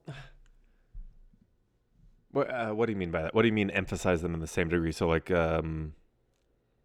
if like as far as self-sacrifice goes, a man should have like a 90% and a woman should have a 60%, or like, I know that's like very... It's like, if you want to put probably numbers on it, sure. Yeah, it's like no, like I know that's totally simplifying like what the argument is. I'm not trying to like make a straw man out of it, but like, so like one thing, like what's masculinity? If I can't ask like what should be the difference between a man and a woman, like my question then is what is your definition of masculinity? Like, what are these things that men need to do to check off the masculinity? Like, all right, good, I'm masculine. Yeah, that's a good question. Yeah, if it covers everything, does it become Thanks, Todd, because you hated my first one. Yeah, I don't know if I could come down with a specific list, like, and I would not want a checklist. So I mean, again, this is such a difficult conversation because the word moral isn't quite right, and the word virtue isn't quite right. There's something deeper going on that I don't know quite how to define. But one thing I will point out is there comes a time when a man is about 20 years old where he reads Atlas Shrugged. That is true. Or becomes a libertarian, or Yes. becomes a socialist, or starts listening to Jordan Peterson, or listens to Joseph Campbell, or there's this something that happens when you're about 20 years old where guys just start doing these things. They start joining movements, and I haven't noticed that same thing for women, but men tend to do it, and I think like it's a that's developmental because, track, right? yeah, there's this developmental track. and both me and Todd have talked about this. I didn't read Atlas Shrugged, actually, but I became a libertarian. I tried. I also became a socialist. Good. I also became a communist. When you said that, I was just also like, became wait, an I'm supposed to atheist read and that? an agnostic, and I went on a mission. Like, there was this real sense where I was going through all of these different phases looking for something. And I think that there's something about being a man, and I don't know if this is cultural, biological. I have no idea. But there does seem to be this thing where it's like men search for meaning in their 20s. Yeah. And they search to be part of some movement. Whoa, time out. You don't think that women search for meaning? They do, but it's not quite the same. I Like can't joining the think of movements and all anything- that. Yeah. I mean there is, because I can think of lots of women who join, become active in feminism, social justice, various movements. But there does seem to be this specific thing about when a boy becomes a man and he's still looking for what that is. Just for clarification, do you think that men are searching for community or that they're searching for meaning? I think it's probably both. Because I asked that because I think a lot of women already have community and maybe already have a sense of meaning. So if you feel like there is this disconnection between like what men and women are going through, I'm curious like why wouldn't women be seeking out more meaning versus if men are? I also wasn't aware of this. Wait, like, whoa. No, I think this kind of goes back to like the fact that men aren't supposed to be in a community. Like, we're not supposed to have all these people who give a whatever it may be. Like, that's kind of, because I don't know if I 100% agree with Jared on that, but like, that's kind of like, I think we did it, guys. We diagnosed the problem because women are allowed to have like these communities, and not even communities, because women are allowed to have emotional relationships with whoever they want to have relationships with, and men are not allowed to have those emotional relationships with people. That could be potentially why in their 20s they read I Atlas don't Shrugged. think that's the focus, though. Like, so as I mentioned, like a lot of young men, of our age, got really involved in Ron Paul, that he became kind of this hero. But it wasn't this movement where we were hanging out together. It was this thing like, yeah, we posted memes online or whatever. And then we got over it, and some others didn't, but some of us got over it. And it seems to me that the focus is more on meaning than community. Okay, so I also like went through that phase though. So like, is something weird about me? Like, is that Maybe you're a man. maybe? In what way? Spoiler. This I is an have M seen Night She Was Shyamalan M Night Shyamalan twist. But like, I feel like She was dead the whole time. I've used that before. Yeah. I feel I like remember that. I went through like I grew up very conservative, and then I went through this phase that was more libertarian, and then I'm in a different phase now. But I wonder if that like kind of correction is part of just growing up. I don't know, or like growing up really conservative. I don't That know. very well could be. It's just that it seems more apparent to me, and maybe that's just because I'm a man and I don't have as many female friends. But That's sad. I know, right? I have a girlfriend. That's all that matters. That's hot. But there seems to be lots of different movements that seem to be almost exclusively men, and it happens in their mid-20s, early 20s, and I don't see it as often with women. That doesn't mean it doesn't happen, and maybe I'm just missing it, but it does seem to happen more with men. For the record, like I have not talked about any of that with women. Like I don't think that there's this trend of women that were like really libertarian for a while. I just am curious. So anyway, Todd. Do women just go straight liberal? Maybe, I don't know, because that Like, could that be a difference? I mean, that was my progression. As it went from like social issues became more important to me as I went through school or college or whatever. So like that was like, okay, fiscally conservative or whatever, but very socially liberal. And then it went, so if women are skipping that step and they're just like, hey, liberal, whatever. Really articulate is. Can men men like just immediately go to liberal though? I don't know. I don't think we can. I think that's a dumb question. No. Can men go Why? straight to Can liberal? men become liberal? No. Like Go the reason straight that I there. say that, like the reason that I think men go libertarian is like, well, this doesn't affect me. Like, you can't go liberal. They can't go full liberal because it's like, I think too we have feminine. in the thing like the homophobia factor of it. It's just like, I don't like, I'm okay with whatever doesn't affect me. Or it would be a lot better if it's like, hey, I'd like to help out this situation that is happening within the gay community, within the feminine community, within whatever it may be. Guys aren't supposed to do that. Yeah, community. Screw you for calling it a dumb question, Jared. Like, but right? Like, I feel like it's a lot easier for women to do that because, like, let's be honest. Like, I feel like liberalism is very emotional. Yeah, it's more. Yeah. I would say it's more empathetic. And libertarian is not emotional at all. Libertarian is me, don't affect me, I don't care. There is a correlation between how much testosterone you have and which political party you prefer. Yeah, that doesn't surprise me at all. Yeah. The BuzzFeed journalists did a testosterone test, and they all rated in like the bottom 5%. You know, oh, man. They have less testosterone than 95% of other men, and so you're saying because I'm a liberal, I don't have. That's kind of a consistent trend. So that's actually. So I was gonna bring this up in our prep or whatever, but I know someone who. A guy who felt like he was too emotional or like he was too sensitive, like he took things to, and I wouldn't ever say from like my perspective, and this is someone I'm close to, that he was someone who took things too hard or was emotional. Like I wouldn't perceive it that way, but he started taking testosterone because he wanted to see if that would make him like effectively toughen up, like not care as much, and it did. And like it had other implications, like, and other reasons why he stopped taking it, but it did like turn off the like it minimized the part of his brain that like cared a lot about what people were thinking about him, and he just felt like he could like get to the point and get things done a lot quicker. And I thought that was really interesting because it's like that's hormonal, like that's not like a nurture thing in that sense. It's like he's literally just taking testosterone. And it's changing like how he thinks about people and himself. Wow. Yeah. Absolutely. Yeah. Testosterone has many different interesting effects that you would not think about. The book Behavior by Robert Sapolsky has that book is like, if you ever wanted to study psychology and you didn't want to go to college, just read that book and you will know more than 50% of psychology majors. It was just so in depth. And, sounds good. Called Behave. I think I said the right name. Behave. Yeah, Behave. Sorry. Yes, like I'm that. getting a little sassy.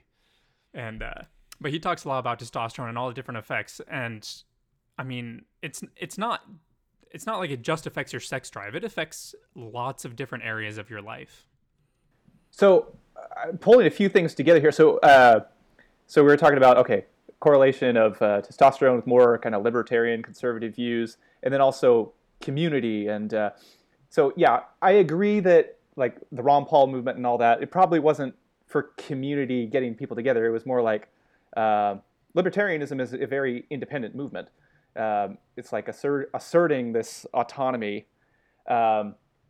So it does seem like there is both with probably with testosterone and masculine attributes. There's kind of this stuff that goes against community, forming bonds with people, getting close to people.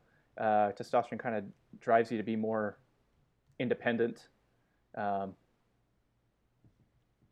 yeah, I mean that could be a problem for men who do want more of that. Well, and I wonder if you just like did the inverse and like you gave women testosterone or you gave men estrogen and like all of like how that would. If we just all swap, yeah. We just totally just swap hormones. But I mean, because we both have estrogen and testosterone, right? So like it's there. I don't know enough about it. I'm not educated enough to know like what the inverse is. I just like had that like experience through another person. But one thing I feel like we kind of hit on, but we haven't really gotten into is like the male friendship and like physical touch between men. And to me, that seems like a very cultural thing because in other cultures, men do hold hands or they do kiss on the cheek or there's more like physical affection or physical intimacy. And that's not like, it's not considered to be inappropriate. It's just friendly.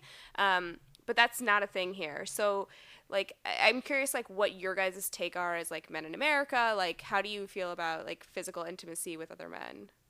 friends? So I'm uncomfortable. Damn it, Sheila! I told you. My friends know that I get uncomfortable when they touch me. So anytime, like, I'll give them hugs. I'm perfectly fine giving hugs, but every time I give them a hug, they'll grab my butt, and I do it every single time without fail. That And is they hot. do it because they know I'm uncomfortable. and it's not like I think it's not sexual assault, or at least I don't consider it that way. And it's not because I'm morally against Save it. that for another time. I would actually be interested in discussing that a little bit more, because it is sexual assault. Just so you know. Well, I'm just kidding. I'm not trying to get all serious. Sorry. It doesn't make me so uncomfortable that I would consider it sexual assault. It doesn't bother me that much. It bothers me enough that it makes me uncomfortable, but I would not consider it sexual assault by any means. And other people might. I do not. Now, if you touch my butt, I might call that sexual assault because you're just creepy. Yeah, But I know Sheila, my don't friends, I touch trust Jared's them. butt. But I know guys that are comfortable cuddling with other guys, and that is so alien to me. I cannot understand how it just makes me so uncomfortable. I can't do it. It makes you wait. Does it make you uncomfortable that they do it, or just you couldn't do it? I couldn't do it, but I think there's also an uncomfortableness when I think about it. Oh, interesting. Did you grow up in a family that was like physically affectionate? Ooh. I can't. I don't think so. I don't think we were overly touchy. We were not super touchy. No. We would slap each other on the butts okay. a lot. No, but okay. Well, Really? you had me until the slap on the butt part. oddly enough. Like, that's totally like my family. We were not physically affectionate at all, and I'm like the same as Jared. Yeah. Okay. I mean, even my family wasn't, and I like, as I'm the female of this like conversation, like I have a lot of issues with like physical affection too, like people who want to like hug immediately. Like, I don't know, those are like more alien to me because my family wasn't like that. So Well, I feel is that so for me? If it's a woman, I have no problem. I like cuddling. If I'm watching a movie with my girlfriend, I want to cuddle. I want to hold her hand. I want. Are you okay with women cuddling each other? Right? Is that what more the discussion is? That's not what the conversation is. No. No, but I feel like it's not about the person you're in a relationship with, because I think that changes the whole conversation. I think it's about like women that you're friends with, or like your female family members. Like, are you comfortable with that? I've had non-committal cuddles No. where I cuddle with That- friends I am not dating, don't plan on dating. That was in the form of a confession, I think. That's the Mormon one-night stand, for the record. So yeah, I'm a little different than Jared on that. I have a more positive outlook on it. I mean, I would say so I did grow up in a family that was pretty affectionate, although they always joke that I'm very unaffectionate. It's kind of complicated, but I do like physical touch. I haven't really experienced that like male cuddling or anything like that, but the idea of it doesn't bother me, whether I'm thinking of other people doing it or of myself doing it. I think it sounds nice. I think I'm in the middle. Wait, what? I think I'm in the middle. Like Have it two doesn't. guys or Right now. You and Todd, exactly. Oh, okay. I'm in the middle where it's like thinking about it doesn't bother me at all. I'm just like whatever, but I could never do it. But do you think that you couldn't do it because you're not used to it, or do you think it's just like that's just who you are? No. It's I couldn't do it because I think it goes more to. There's very few women I could cuddle with as well. Like I just don't like. We've talked about this before, Sheila. Like, how many times have you and I hugged? I don't know, like 5 times. Exactly. I rest my case. We've known each other for 13, 14, 15 years. And that's how many, like, I'm not a physical, that's not one of my love languages. Physical touch is not a love language for me. Interesting. Gifts are what you've been failing at. So I don't know if we have a very representative sample here for the whole male population. I wonder what the attitudes are generally. I mean, it seems like positive a positive attitude toward physical touch between men is, I guess, more common than I would have thought, but just based on conversations I've had. But I don't know. What do you think the percentage is? You think it's more positive? I do think we're More- anomalies right now. I think more people would be like, oh, don't. Well, do so that. I guess I would have thought it would be like, most like 95% of men. Before I would have thought like 95% of men would be completely opposed to it. Where now I'm thinking maybe like 85. Yeah, Oh, that's I still do a feel lot. That's like about but what yeah, my It's still a perspective lot, would be. but- yeah. I do feel like Jared's younger 15%. men. I do feel like younger men are more open to it. Like, and that's totally anecdotal, which is like not helpful at all. But like, I feel like the younger men that I work with or that I know, like, and I'm talking like 16 to 23-ish, like that generation. I feel like they're a little bit more comfortable with it. I don't know. I feel like it has so much to do with how you were raised What do you mean comfortable with it? Comfortable with it happening or comfortable with doing it? doing it. Interesting. Okay, that's interesting. Like I've done like weird touching before, like with friends. I guess I don't know. Like, and by weird touching, I don't mean Can you like. rephrase that? And by weird touching, I don't mean like, hey, I don't know how far I want to get into a story that just came to my mind. Like where it'd be like maybe like some ass smacks here and there, but not regular. It's not this like common thing that happens all the time. I don't know. Like, but like cuddling. Can we be real for a second, everybody? Like, cuddling is way different than an ass smack. Am I right?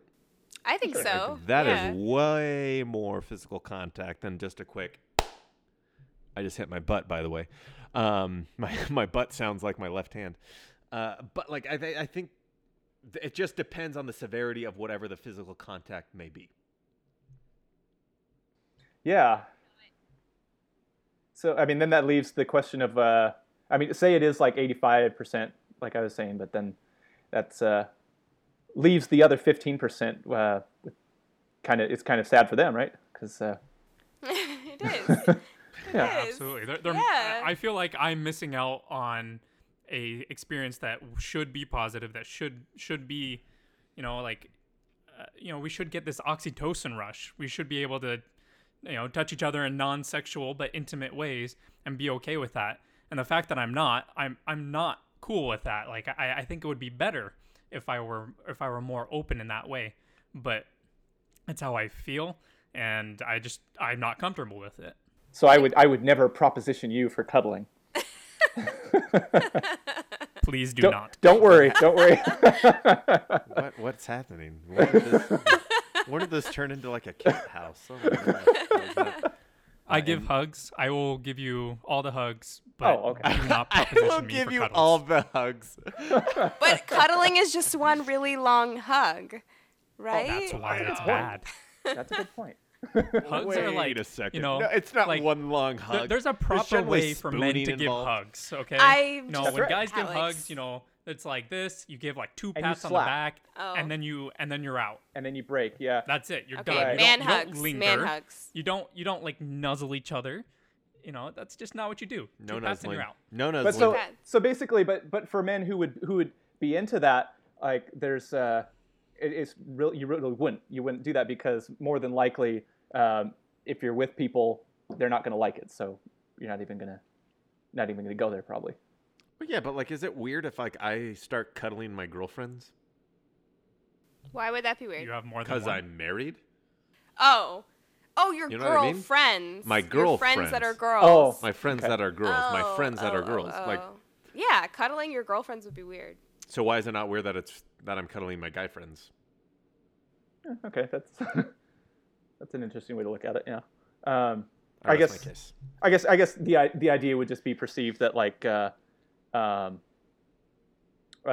heteronormative culture, that there could be more to it. This kind of touches on your last episode, but that there Yeah, could be yeah. more to it when it's with girlfriends. But Like Sheila, maybe- you cuddling with chicks all the time? I mean, no. Yeah, no, I don't know. Have you ever? But you're not over physically affectionate. No, so Yeah, that's neither am I. that's yeah. the thing. Like I grew up not like there wasn't a lot of physical affection in my family, but one of my best friends grew up in a family that's very physically affectionate. Like lots of kissing, lots of like sitting on each other's laps, like just very comfortable with each other, and that like was so alien to me. And it took. We've now been friends for like probably 14 years, and like now I'm like more comfortable with like just like literal physical interaction, but it took a really long time. Like that was just really, and it had nothing to do with like I don't know, like it's my best friend. Like it was so unusual to me. I don't know. I thought I was your best friend. Best male friend, Alex, besides Sebastian. That's not that great. I don't want to be whatever. Cool. Something Sorry I didn't cuddle you, Sheila. I'm so sorry. That's what did it. I said something snarky when I said Sebastian, so I want to know what he said, but I can't hear him. No one can. He's gonna make an Except for me. appearance. I'm sorry, Oh, dude, Sebastian. if Can you bleep that? If Heron, I have to edit because I think I've said like and dick like way too many times. It's gonna be 3 beeps in a row, everybody. That's gonna be awesome. That's the first time that's ever happened. I'm so happy we could Nice. all be a part of this. It's I'm honored. history. I think we're at like a really good spot right now. What I would like to talk about later with people is some of the stuff that we've been discussing now. Like I'd like to discuss gender roles, and on a separate episode type of thing, like what's okay, what's not okay. If anyone has any like parting words though for like the audience, like, oh man, I wish I would have like said this differently, or oh, I wish I could have told you this so that you could be a better person. I'd just like to invite everybody to say that right now and then end with amen. All I want to add is that, like, I think that women are an important part of the conversation about masculinity, and not in like a self-important way, but like we have a responsibility to support men in like not perpetuating whatever these like expectations are. And I think that can be things like supporting paternity leave, and because I just know at work. What Alex? I want to talk about paternity leave on something at some point. Yeah, we could do like but like I think Mapa. I think that like that's like just an example, or like supporting men who want to go into nursing or education, or like previously like male-dominated field or female-dominated fields. I think that like women play a role in that too, and I think that's the only last point I wanted to make. Todd? No, I think I'm good. Thanks for letting me be part of the conversation. Jer Bear? Sorry, I didn't have a nickname for you, Todd. That's okay. I feel Todd God. emasculated at Jer Bear. Are you a bear? You're emasculated by one of the most dominated creatures that roams the land. Almost killed Leonardo DiCaprio. Almost. And he won an Oscar. Wow. So I would say, maybe you'll have to edit this out because I don't know where this is going before I start talking. Just go, my friend. But I like as to use Todd's own words here, I like a massively inclusive definition of masculinity or of manhood, or what it means to be a man. And if someone doesn't feel like they are manly enough, that's a problem, but it's not a problem with who you are. It's just a problem of the way you're looking at yourself. And if you want to be more manly, then like that's something you can do, but you don't have to feel like you're not manly enough. And so, I mean, I know that's kind of confusing because, it sounds like I'm being contradictory, but I don't think I am. No, I like that, Jared. Actually, that was good. I was thinking of saying that as my parting words, so I'm glad you said it. Todd God. I couldn't come up with any other rhyme. I'm sorry if that's like too blasphemous. I apologize. Todd with the bod. Todd Bod. That's even better. That may or may not have been a nickname that was used by my wife and her friends when we first started dating. That's so hot. Oh, that's great. I don't have anything to add. I just look forward to like more conversations that we're going to have regarding a lot of different subjects. That is to say, like we'll probably talk about this after we sign off and everything. But Todd and Jared, thank you ton for coming in today. Sheila, we could have done it without you, but like because we're masculine men and we can handle it. Is ultimately what I want everybody to know. We need women. We are not capable by ourselves. That's right. Okay, right. Jared, easy there. Going all PC there. No, I agree. Like, I would just like to like end it the same way that I always do. I think that we can all. I know that I have this in my subscribe / give us 5 stars / go to iTunes, listen and whatever. But like, I really do think that all of us can be better than what we are, and if we're not trying to be better, then not to say that like that means like you shouldn't be here or like end your life or anything like that, but it should be more of a wake up call to like you have this one chance at life. Try to be the best person that you can possibly be, regardless of gender, regardless of masculinity, femininity. I don't know if I said that correctly. Can you use that in a sentence? But like ultimately, I think that every single person can be better than what they are. And if we don't have goals and we're not striving to be better, then not only are you wasting this one chance that you have at life, you're potentially screwing up things for future generations as well. So once again, I'm not saying like, oh, your life is worthless. Your life means so much to everybody and so much to so many people in the future. And the next time that we have something that we want to talk about, I hope that you give it a listen.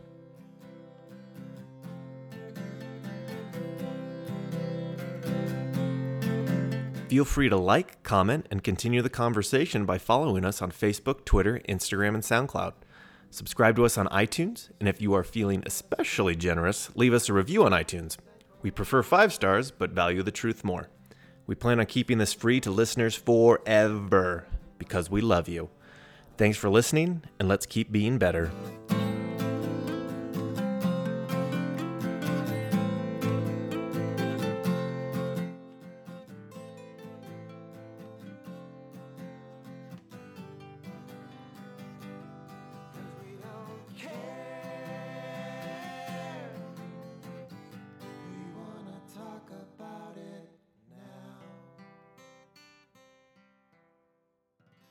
Oh, cool. Now let's just man, there was some good stuff in that too. Way to go, Jared. Man. You know what? You're fired. All right, it's just Todd, Sheila, and I. I'm all right, pressing let's unrecord right now. Unrecord. You mean stop? Okay. I really like the format of your show, by the way. It's just very, very chill and very good for conversations. What's it called again? Let's talk about it. Let's talk about it now. Todd. What? After I've been on an episode, I didn't even know the name. No. Dude, no joke. So Jared, I get my call. Like they had already set a date. I get my call for the 21st of July, and they get married the 23rd. 24th. 24th. Like the 24th of July that year. That's the worst. Yeah, it was funny. I was like, sorry, I love God, so you. When I opened my call, I'm reading it, and it's your call to whatever, blah blah blah. To speak the Spanish 17th language of November. When does Harry Potter come out? Oh no! Yeah, That's what you thought? That's so comparable, Jared, to missing your best friend's wedding. But yeah, very comparable. Oh, it was very comparable. comparable. I relate missed to this. The part 1 of Deathly Hallows by a week. Wait, so can you not see movies when you're on your mission? At Not all? Like, generally. Not without special permission. Dark Knight's like approaching like the 10-year anniversary, right? Because like the movie theater by me is doing No. special night. Sheila, you're so stupid. July 17th. July 17th was the 10-year anniversary. Oh, it already passed. So I was really close, Alex. Nope. 3 days off compared to your Could 1 you year imagine off? if a doctor was like, yeah, I was really close to cutting out all of the cancer. You were 1 year off on her marriage. So Yeah, No, I exactly. wasn't. What are you talking talking about? My I was, age of I was marriage. like 2 days. I was a day. No, off. age. You said I was 20. Oh, okay. Yeah, I guess you're right. And he's gone. I didn't see him leave. Yeah. This is always awkward. Every time this happens, like, you think that the conversation's just going to keep going, and then I make it awkward, and I freak out. I freak out. That was really good. You guys were so good. That was so good.